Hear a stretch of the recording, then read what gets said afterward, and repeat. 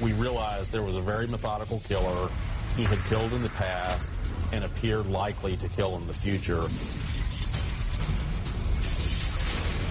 You know, you get that feeling when the hair on the back of your neck raise up. I can almost immediately see the similarities. Slipknot, the young black female, she was pregnant. She could have been sexually assaulted. It's almost like a needle in a haystack. Unless you find that particular suspect that matches, the investigation continues. We definitely knew at that time that this wasn't this guy's first rodeo. We were shocked. This is the guy.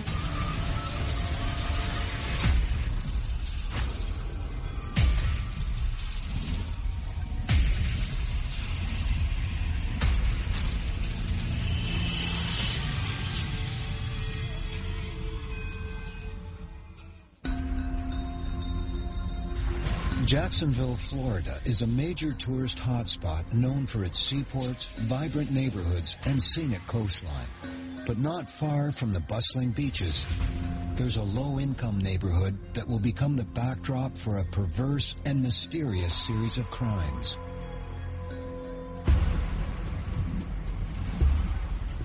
It begins in the heat and humidity of a July afternoon as Sharabia Mack heads to her sister's apartment.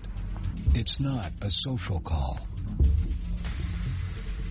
I went up the stairs at my sister's house, knocked on the door, constantly knocked on the door. As I was knocking, something just didn't feel right. I went to the neighbor, asked the neighbor, have you seen my sister?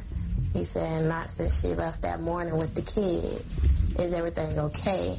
I said, something is not right with my sister. 24-year-old Tyresa Mack is a devoted single mother of 3. That afternoon, she missed her baby's doctor appointment and failed to pick up her older kids from daycare.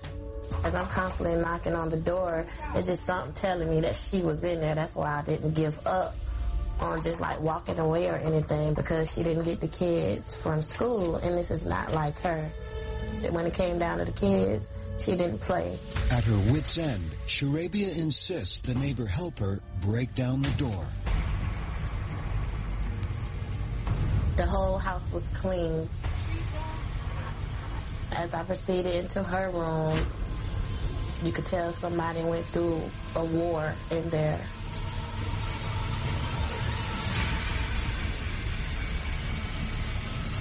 As soon as I saw her, I knew, because the way she looked and the position, I just outright knew she was not living. It's clear Tyresa was the victim of a ferocious attack. She's partially clad, her clothing torn, a telephone cord wrapped around her neck. I had a feeling that something was wrong, but I didn't expect her to be dead.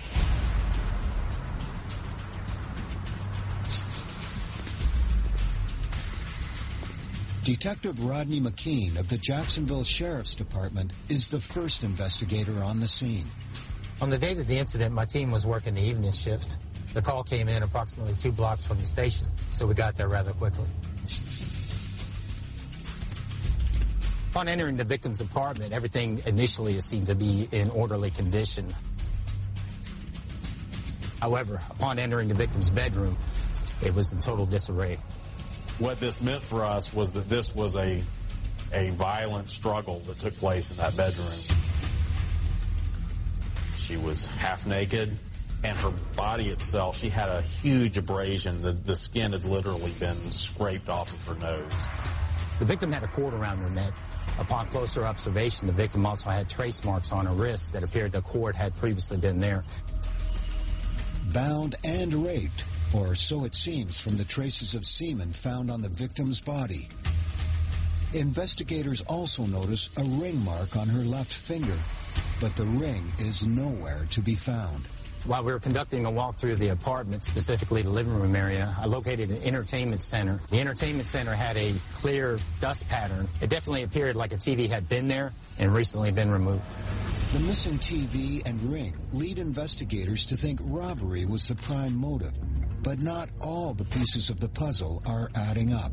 Asked Arabia if her sister had any known enemies or if she knew of anyone that might want to bring harm to her. There's no sign of forced entry. Is it possible that Tyresa and her killer knew each other? So it's like, who could have did this? She don't even let strangers in her house. So it had to be somebody she kind of knew and we just didn't know. You know, it was very difficult. Tyresa Mack was born in 1975, the third of 6 siblings. She grew up in Jacksonville and after high school went to work, single-handedly supporting her 3 young children. She was very outgoing, determined, a good parent. If she didn't have a job, she would get another one. She went on an interview that morning. On the last day of her life, Tyresa Mack wakes up early and sees her kids off to daycare. She then spends the morning job hunting without success in the near 100-degree heat. It's not easy getting or keeping a job when you have a baby suffering with asthma. We learned that Tyresa Mack had had a lot of problems at work concerning time she had to take off in regards to taking her child to the doctor. From the day of her death, she actually had a doctor's appointment scheduled for the child at 3 p.m. Tyresa heads home to cool off around 1 p.m., but she doesn't intend to be there long. She needs to get her older kids before heading to the doctor. This particular day, she was supposed to get them from school because the baby had an appointment. Well, at 5, they brought them to my grandmother's house, which wasn't normal for that day because she was supposed to pick them up.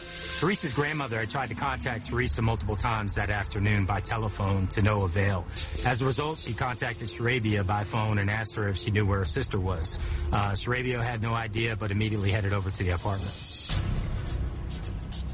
While Tyresa's body is sent for autopsy, detectives canvass the neighborhood. They're in luck.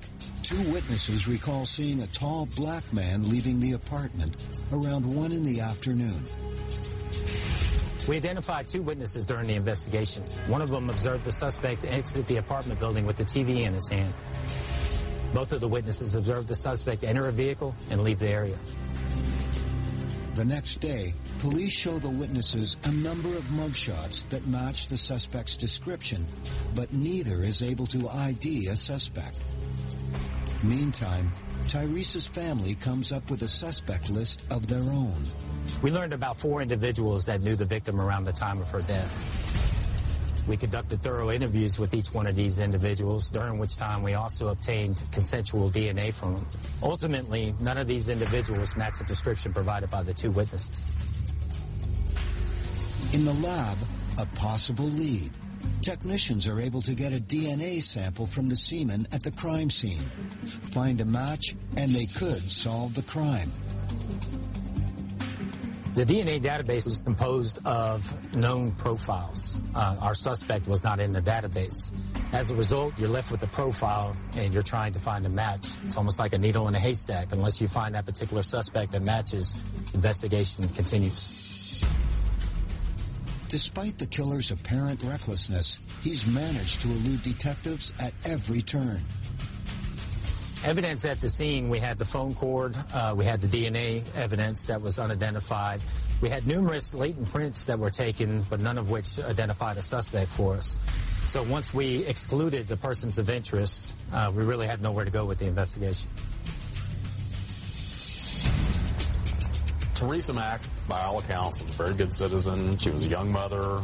She worked. And we really could identify no one who would have a real motive to kill her. Detective McKean kept working the case, but he essentially exhausted all the investigative leads, and there was no suspect.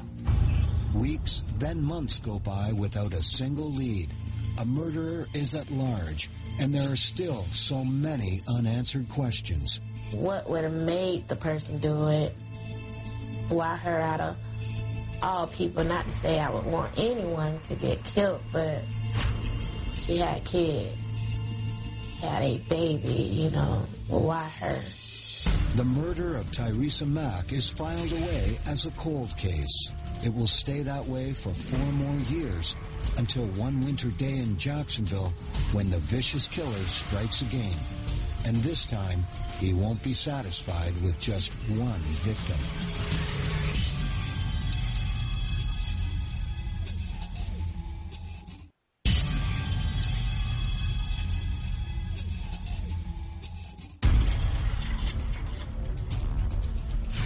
It's been 4 years since single mother Tyresa Mack was found raped and strangled to death in her apartment.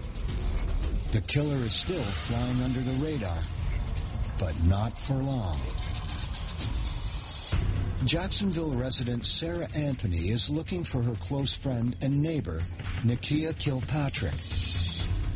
The 19-year-old single mother is pregnant with her 3rd child, and Sarah hasn't heard from her in several days. That's when she hears some movement inside.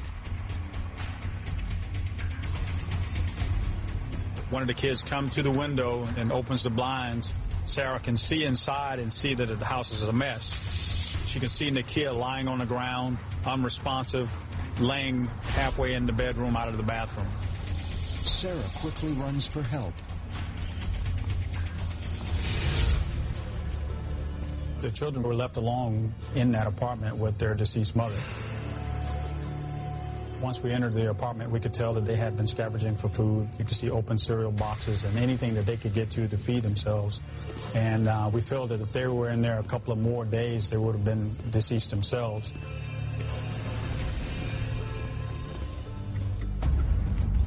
As a CSI unit begins its search for clues, homicide detectives focus on the body. We noticed that she had been there a couple of days. We could tell that she had been bound, and there was a cable, TV cable around her neck and a slip knot. It was obvious that she had been strangled.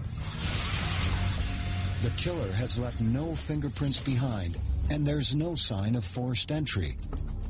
After a thorough search, the only evidence investigators have to go on is a swab of semen collected from the victim's body. We found a sample, but we were unable to determine if Nakia had been sexually assaulted by the killer or she had consensual sex with someone else. There was no indications that she had been forced to have sex. Detectives canvass Nakia's neighborhood, but either no one's seen anything or nobody's talking. Well, the case went cold pretty quickly. The family was calling. I felt bad. I couldn't do anything for the family. And then the next thing you know, we got another call about another dead girl.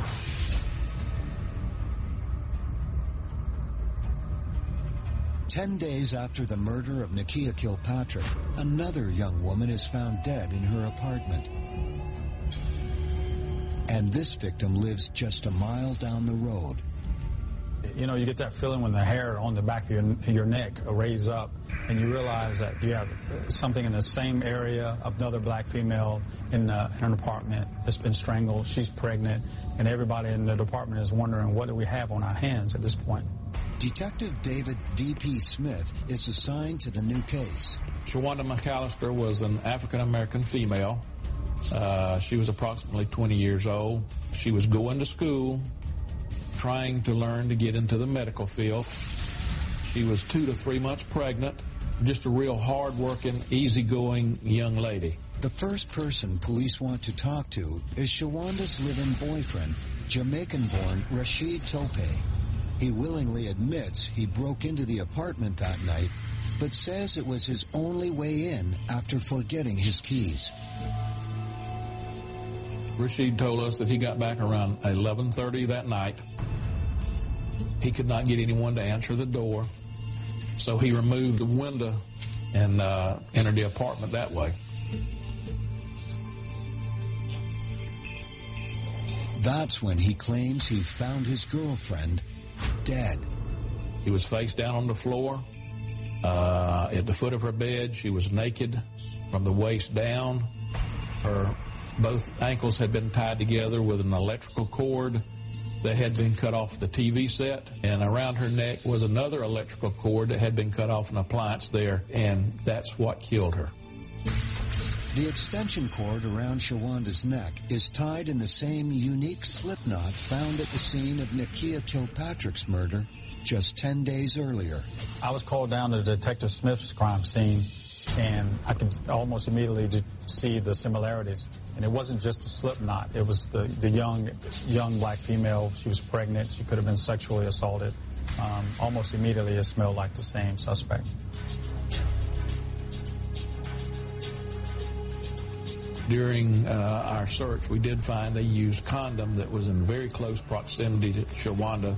It was laying on the floor. CSI officers quickly get to work. But besides the condom, there's only one other potential clue. In the apartment, we found a receipt, an ATM receipt, where Shawanda had went to her bank and had drawn some $240-something. It's time-stamped around 8:30 that evening. But before Detective Smith can follow up on this lead, he gets an order to bring Rashid Tope in for questioning. My sergeant said, we need to talk to the boyfriend. He's got a real wild story. You need to talk to him about this right now. I had to find out real fast, so I decided I need to take him on down and start questioning him at the police station. As news of the latest murder spreads through Jacksonville, the city's fear and fury only grow. Police must end this string of killings as soon as possible. Do they finally have the murderer in custody, or is there someone still out there just waiting to strike again?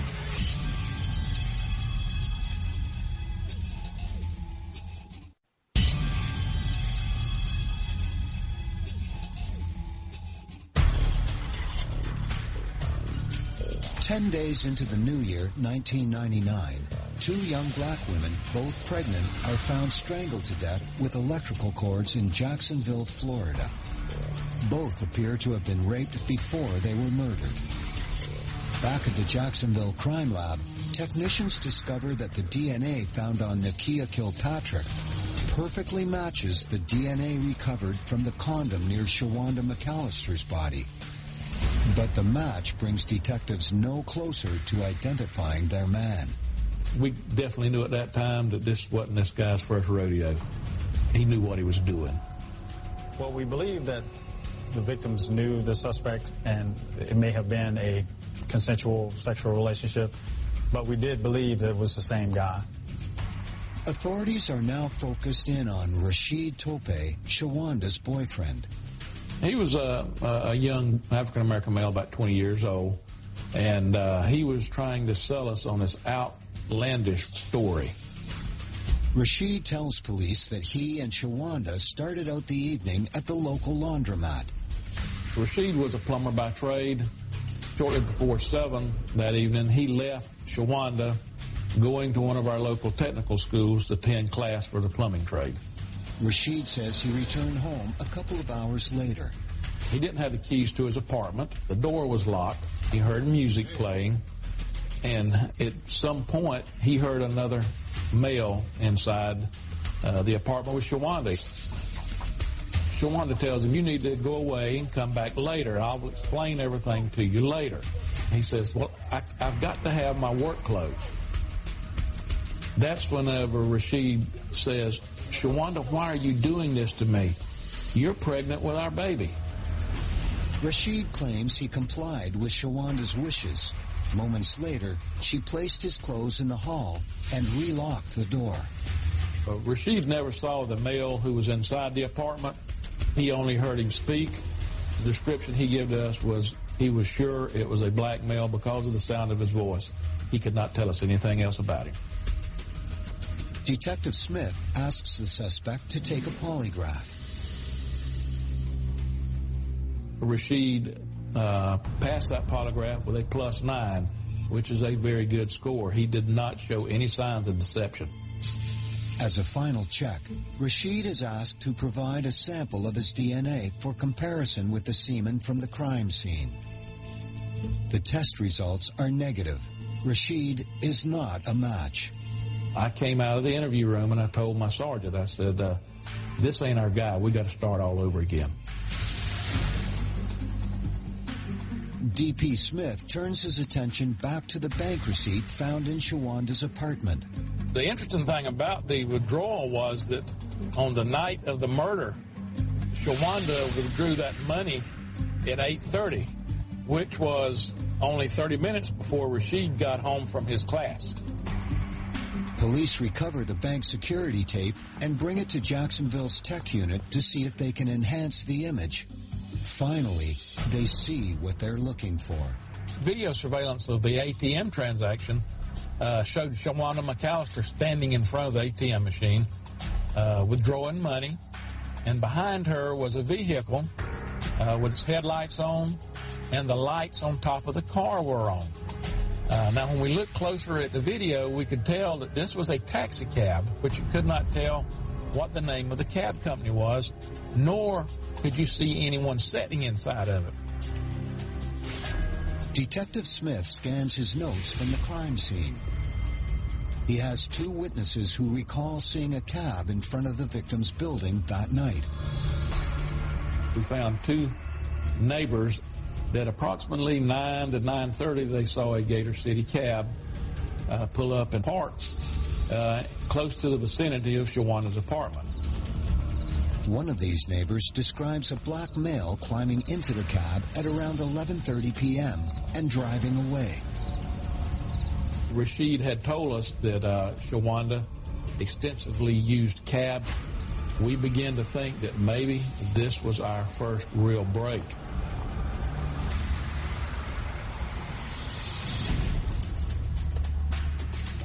Investigators head to the cab company to find out who could have driven Shawanda around on the night she was killed. I started interviewing the taxi cab drivers. All the ones I interviewed didn't know a thing in the world.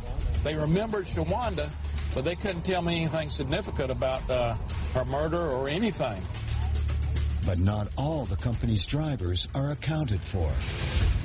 2 weeks later, before investigators can track down the missing cab driver, the Jacksonville Strangler strikes again. In the northwest section of Jacksonville, a man was working construction. He heard the sound of puppies barking. He went to investigate, and he saw a body of a young African-American female. He immediately went off and called the police. My partner and I arrived at the scene. My partner told me that he saw something a few feet behind where I was standing. We went and investigated, and we found the body of a second African-American female. Both young women had been reported missing by their families several days earlier. Their bodies each bear signs of strangulation. The similarities with the Kilpatrick and McAllister cases are too clear to ignore. One was lying in the open. The other was partially covered with pine needles and leaves. Upon further examination, we discovered that her hands were bound.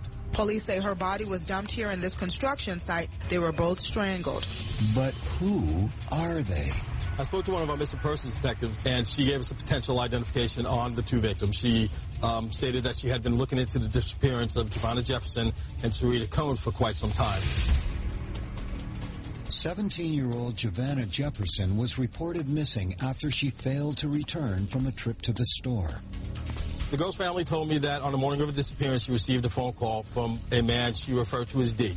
She left the house to meet D, and that was the last time they saw her alive. Police combed through the missing girl's phone records searching for this mystery man. After eliminating dozens of friends and family members, they are left with just one name, Paul Durousseau. Is he their missing link? Our chain of command decided it was a good idea for all the detectives involved in all the investigations to get together in a single room and formulate a game plan. One of my partners on our team came to me and says, DP, says, there's a missing persons detective that is working a case where there's a missing young African-American female, and it's got something to do with a taxi cab driver. And I asked her, I said, you got a missing persons dealing with a taxi cab driver? She said, yeah, I do. I said, well, what is the taxi cab driver's name? And she says it's a guy by the name of Paul Durousseau. Now the hunt is on. At this point in our investigation, we had no idea how big the investigation was. how dangerous this individual may be, or how far back this investigation would take us.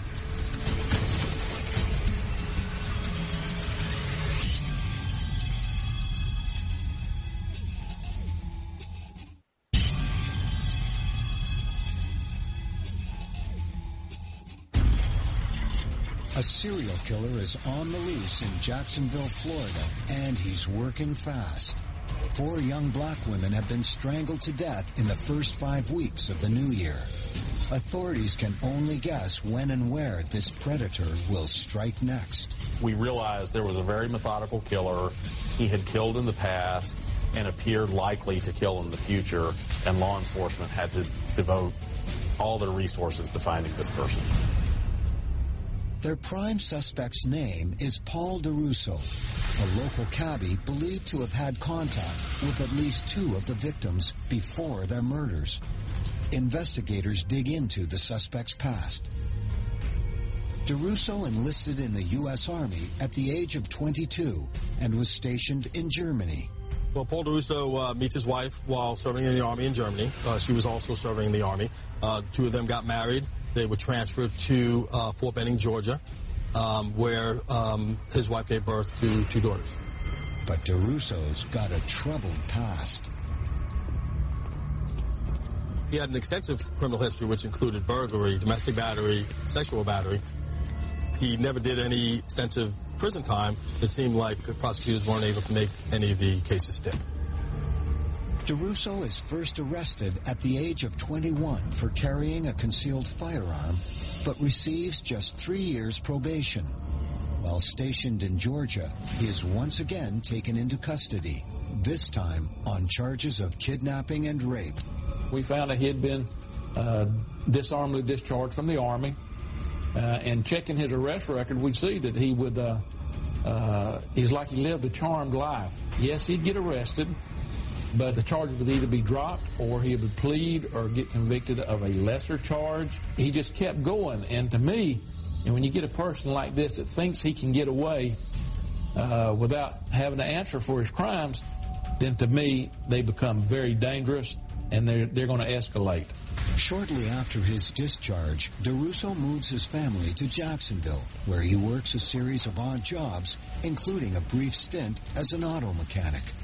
We had found in his criminal history that Durousseau had been arrested in 2001 for sexual battery on a 19-year-old female here in Jacksonville. Tamika Thomas was walking to work. She said that Paul Durousseau pulled up next to her. He asked her if she was single. She said that when she got off of work, he was there. He gave her a ride home, and she described him as being handsome and charming. Tamika Thomas said that she and Paul Durousseau engaged in consensual sexual activity on numerous occasions. She said that she caught him with a passion mark on his neck and broke off the relationship. After she broke up with Paul Durousseau, he flipped out. He grabbed her by the neck, he slammed her against her dryer, picked her up, carried her upstairs, ripped off her clothing, and sexually battered her. She said he also said that if he couldn't have her, nobody would. Durousseau is arrested for sexual battery, but skirts justice once again when his lawyers get the charges reduced to simple assault. I determined who the detective was on that case, and I called him up and I said, did you take a cheek swab off of your suspect? And he said, yeah, it's normal for us to do that. But it will take several days to compare the suspect's DNA against that from the crime scenes. Meantime, investigators need as much hard evidence as they can get if they're going to nail this slippery suspect. In the state of Florida, once you arrest someone for the charge of murder, you have a certain amount of time to bring this person to trial. The clock starts ticking the minute you put that arrest docket on him. And if you can't do it in that amount of time, it's over with. The case is done with forever.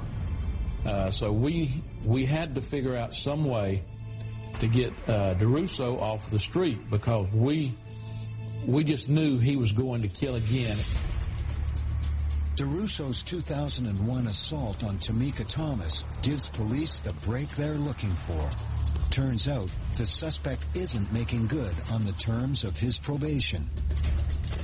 One of the conditions of his probation was that he attend psychosexual counseling classes. He wasn't doing that. That enabled them to arrest him for violating his probation. SWAT units descend on Paul Durousseau's house and prepare to take him down.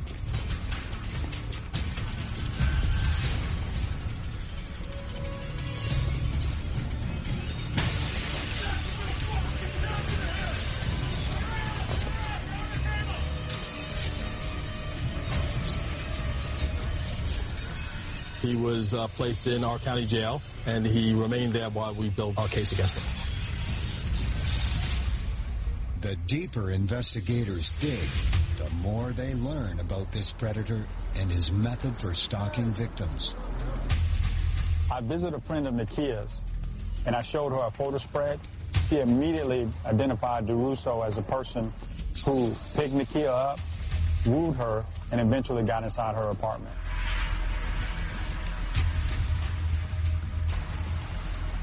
Durousseau took advantage of his job as a taxi driver and his natural charm to win over another victim, Shawanda McAllister.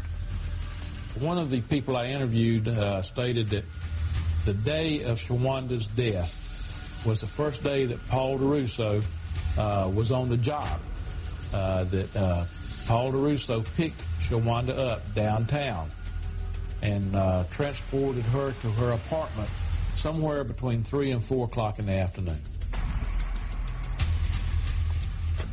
Whenever Paul Durousseau come back to Shawanda's house that night, somehow we assumed that he talked his way in. There was no signs of forced entry or anything like that, so apparently he was welcomed into the house. For both my victims, I was able to establish phone contact between Durousseau and the victims, both prior to their disappearance and on the day of their disappearance. Finally, the DNA test results are in, and the crime lab has some good news for investigators. This is, we have a positive match on Paul Durousseau's DNA off of the evidence found at Shawanda McAllister's crime scene. We also have a positive match on Paul Durousseau's DNA found on the evidence gathered at Nakia Kilpatrick's crime scene. And at that point, I'll never forget it, I said, we've got him. Investigators charged Durousseau with 5 counts of first-degree murder of multiple victims, as well as 2 counts of child abuse for confining Nakia Kilpatrick's children with their mother's dead body. We brought Durousseau into the interview room. Detective Smith and myself, we just started with small talk and talking about family and friends and military, just to kind of lower his guard. He acted very aloof. He acted arrogant. He was not worried in the least bit because he thought this was something else that he could get away with and not be held accountable for. And then eventually we started talking about the girls. Now, investigators turn up the heat. We had another office set up with the timeline of all the murders, and so after we got into the interview, we decided to get up, take him into that room, and present the timeline to him. The only thing that he would admit to, yeah, I got arrested those times, but I didn't have anything to do with those murders.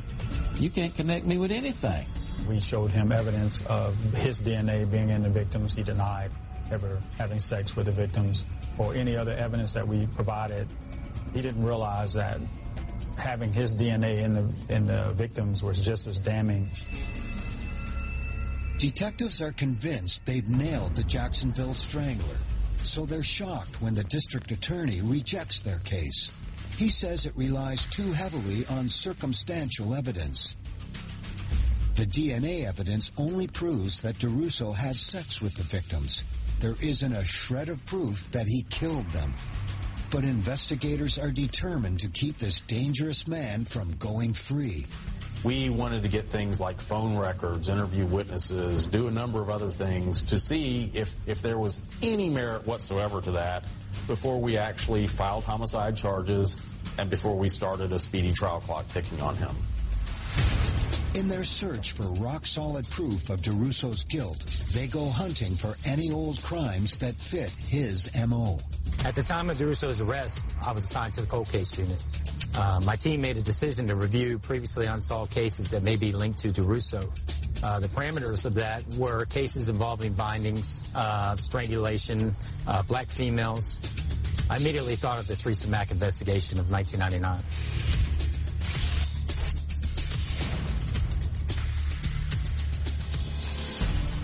After so many years, have police finally found Tyresa's killer? I remember reading articles, cab driver accused of murder. And after reading all that and seeing him, we knew him, not know him personally, but we seen him. He worked in our neighborhood. So he was shocked. This is the guy.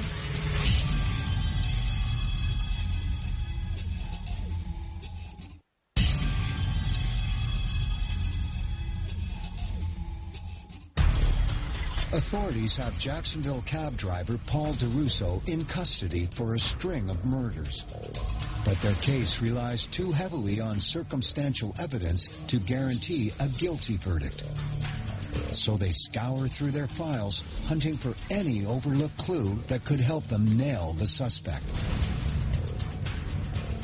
We knew that Paul Durousseau's DNA was already linked to several of our victims. We knew he had killed multiple times in the past, and we didn't know if we had the full universe of the murders he had committed.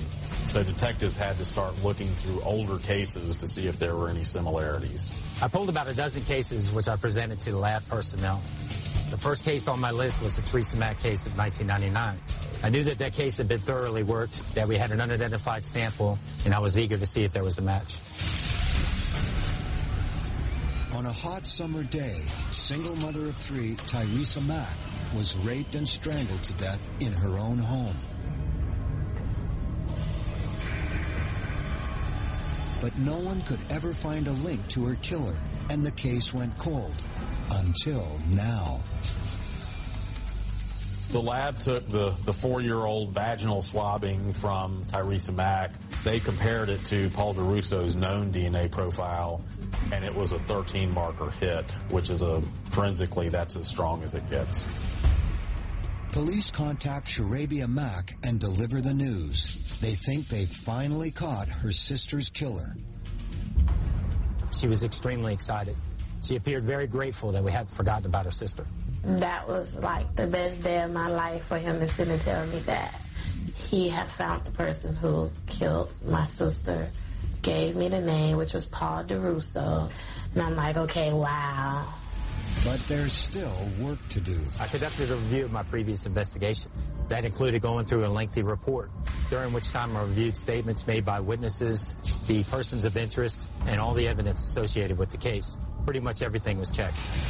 Durousseau's tactics with his other victims lead police to believe he must have known Teresa prior to her death.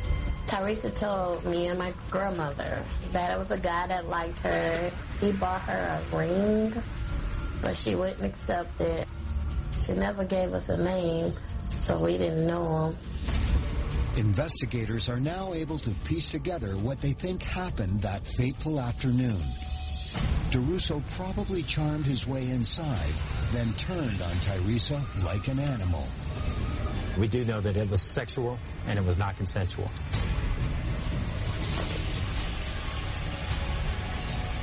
Teresa does her best to fight back, but Durousseau is too strong. And when he binds her with the cord, there's nothing more she can do. It's a pattern he'll repeat over and over again. Durousseau exits the apartment, making sure he leaves no fingerprints behind. Cold as ice, he snatches Teresa Mack's ring and her TV on the way out. One witness saw him holding a TV at his car. Another witness saw him wearing a blue, almost like a work uniform. We knew that Teresa Mack was missing a television, and we knew that Paul Durousseau was working at the time of this murder for an auto mechanic company and was required as part of his job to wear a blue work uniform. Investigators review the witness statements from that day. I went back to our first witness. I had put together a photo spread. Photo spread consisted of 6 photos, one of which was Durousseau. The other 5 photos were what we call filler material. These are subjects of similar race, complexion, characteristics. I presented the photo spread to the witness, and he immediately identified Durousseau as the suspect. But the second witness is not so sure. She says she only saw Durousseau from the side. Investigators return with a new photo spread of profile shots. Paul Durousseau has a very distinctive side profile. If you look at him, he has a very pronounced Adam's apple. I met with Prosecutor Mac Hebner. He informed me that my case was the strongest case against Paul Durousseau. He told me to get ready for trial. But the district attorney stuns the press when he declares that Durousseau will only be tried for a single murder, that of Tyresa Mack, and the state will be seeking the death penalty. In the Tyresa Mack case, we had a full DNA profile match.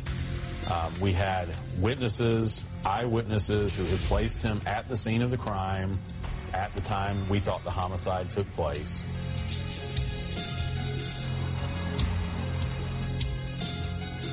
The law also permits us to present similar crimes as evidence in that case, and we advised the court that we would also be presenting evidence of the murders of Nakia Kilpatrick and Shawanda McAllister because they were the most similar to the murders of Tyresa Mack. The sheriff says he hopes Paul Durousseau's arrest will bring them some comfort and bring relief to the people of Jacksonville. And the community breathes a sigh of relief that a serial killer who once preyed upon young women in our community is off the street. After a 2-week trial, Paul Durousseau is found guilty of first-degree murder in the death of Tyresa Mack. The penalty phase of the trial lasted about a week, and on June 28th of 2007, the jury, by a vote of 10-2, recommended the death sentence for Paul Durousseau. Durousseau appeals his conviction, but it's quickly denied. Jacksonville's killer cabbie now sits on Florida's death row, where he continues to wait for execution. This case is, to me, was a rare one that I've ever been involved in that the whole homicide unit worked on this case. I've never seen this kind of cooperation in the whole 32 years that I was a policeman. As a homicide investigator, you are the last voice that can speak for that victim. We got justice for those victims. We solved the crime and got a very evil man off of the streets.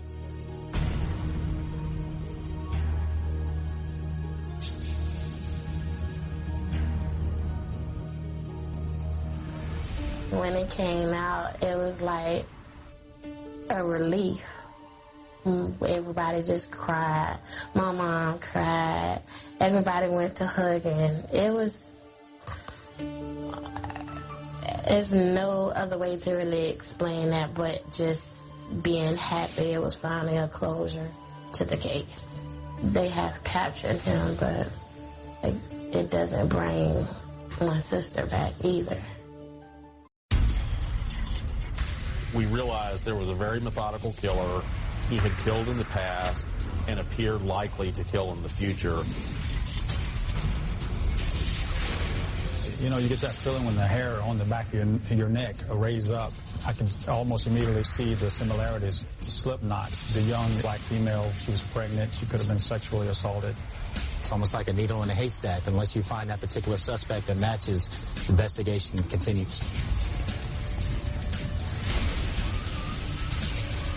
We definitely knew at that time that this wasn't this guy's first rodeo.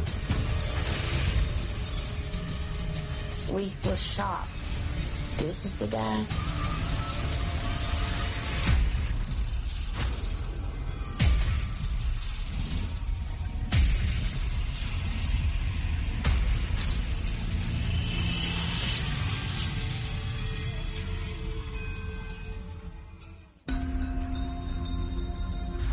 Jacksonville, Florida is a major tourist hotspot known for its seaports, vibrant neighborhoods, and scenic coastline. But not far from the bustling beaches, there's a low-income neighborhood that will become the backdrop for a perverse and mysterious series of crimes.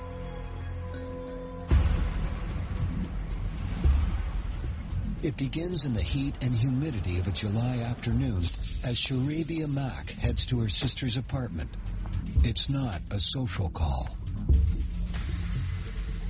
I went up the stairs at my sister's house, knocked on the door, constantly knocked on the door. As I contacted Teresa multiple times that afternoon by telephone to no avail. As a result, she contacted Sharabia by phone and asked her if she knew where her sister was. Sharabia had no idea, but immediately headed over to the apartment. While Tyresa's body is sent for autopsy, detectives canvass the neighborhood. They're in luck.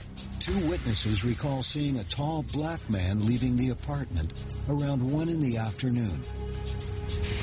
We identified 2 witnesses during the investigation. One of them observed the suspect exit the apartment building with the TV in his hand.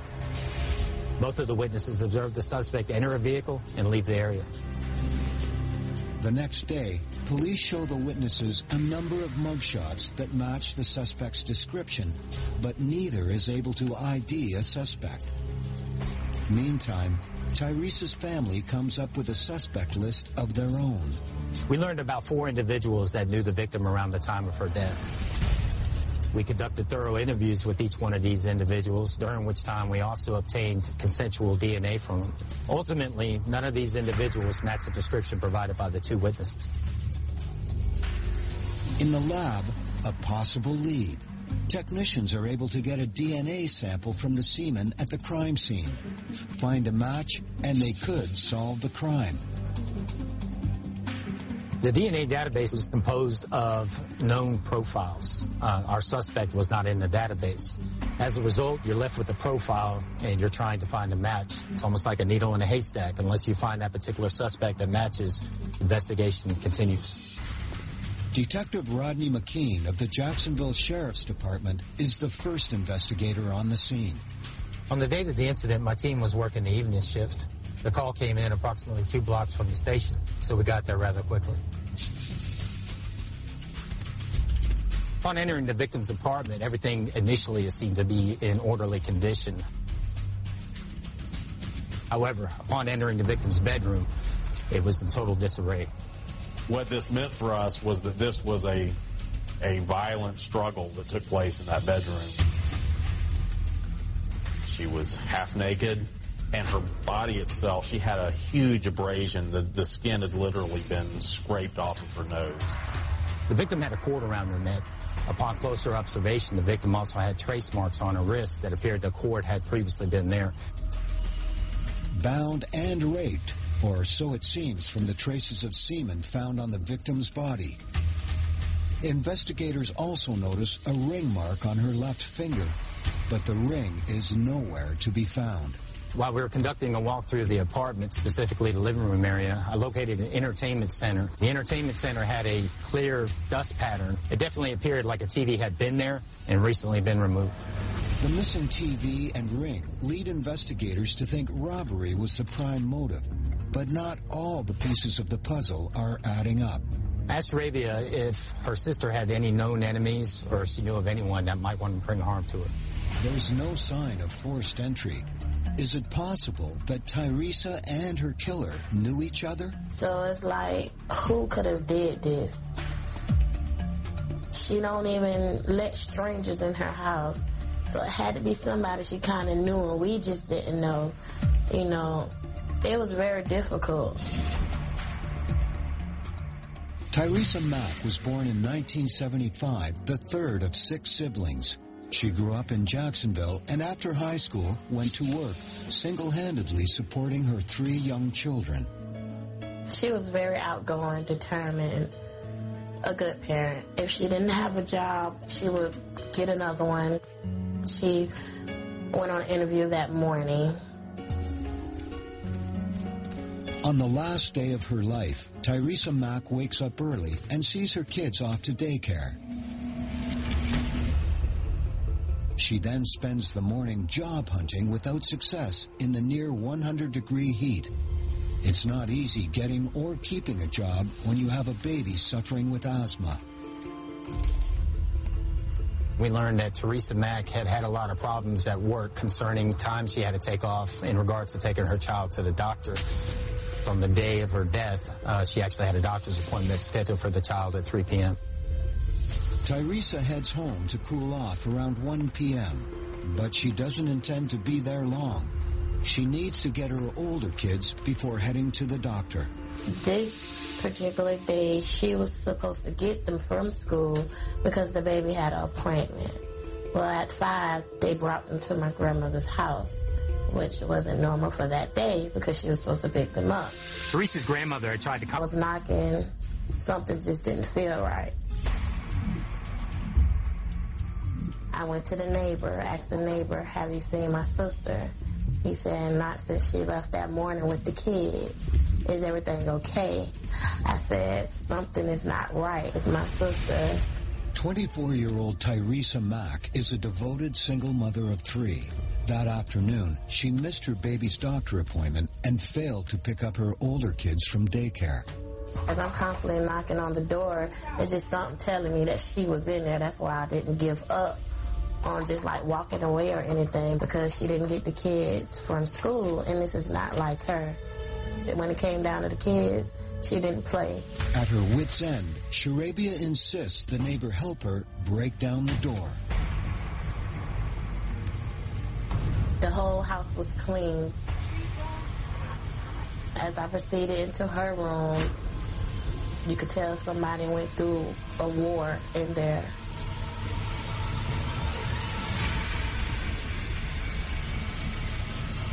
As soon as I saw her, I knew, because the way she looked and the position, I just outright knew she was not living.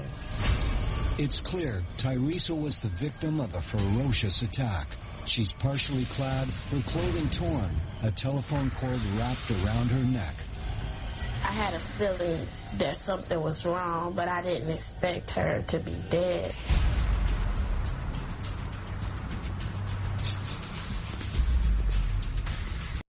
When you need mealtime inspiration, it's worth shopping Kroger, where you'll find over 30,000 mouth-watering choices that excite your inner foodie. And no matter what tasty choice you make, you'll enjoy our everyday low prices, plus extra ways to save, like digital coupons worth over $600 each week. You can also save up to $1 off per gallon at the pump with fuel points. More savings and more inspiring flavors make shopping Kroger worth it every time. Kroger, fresh for everyone. Fuel restrictions apply.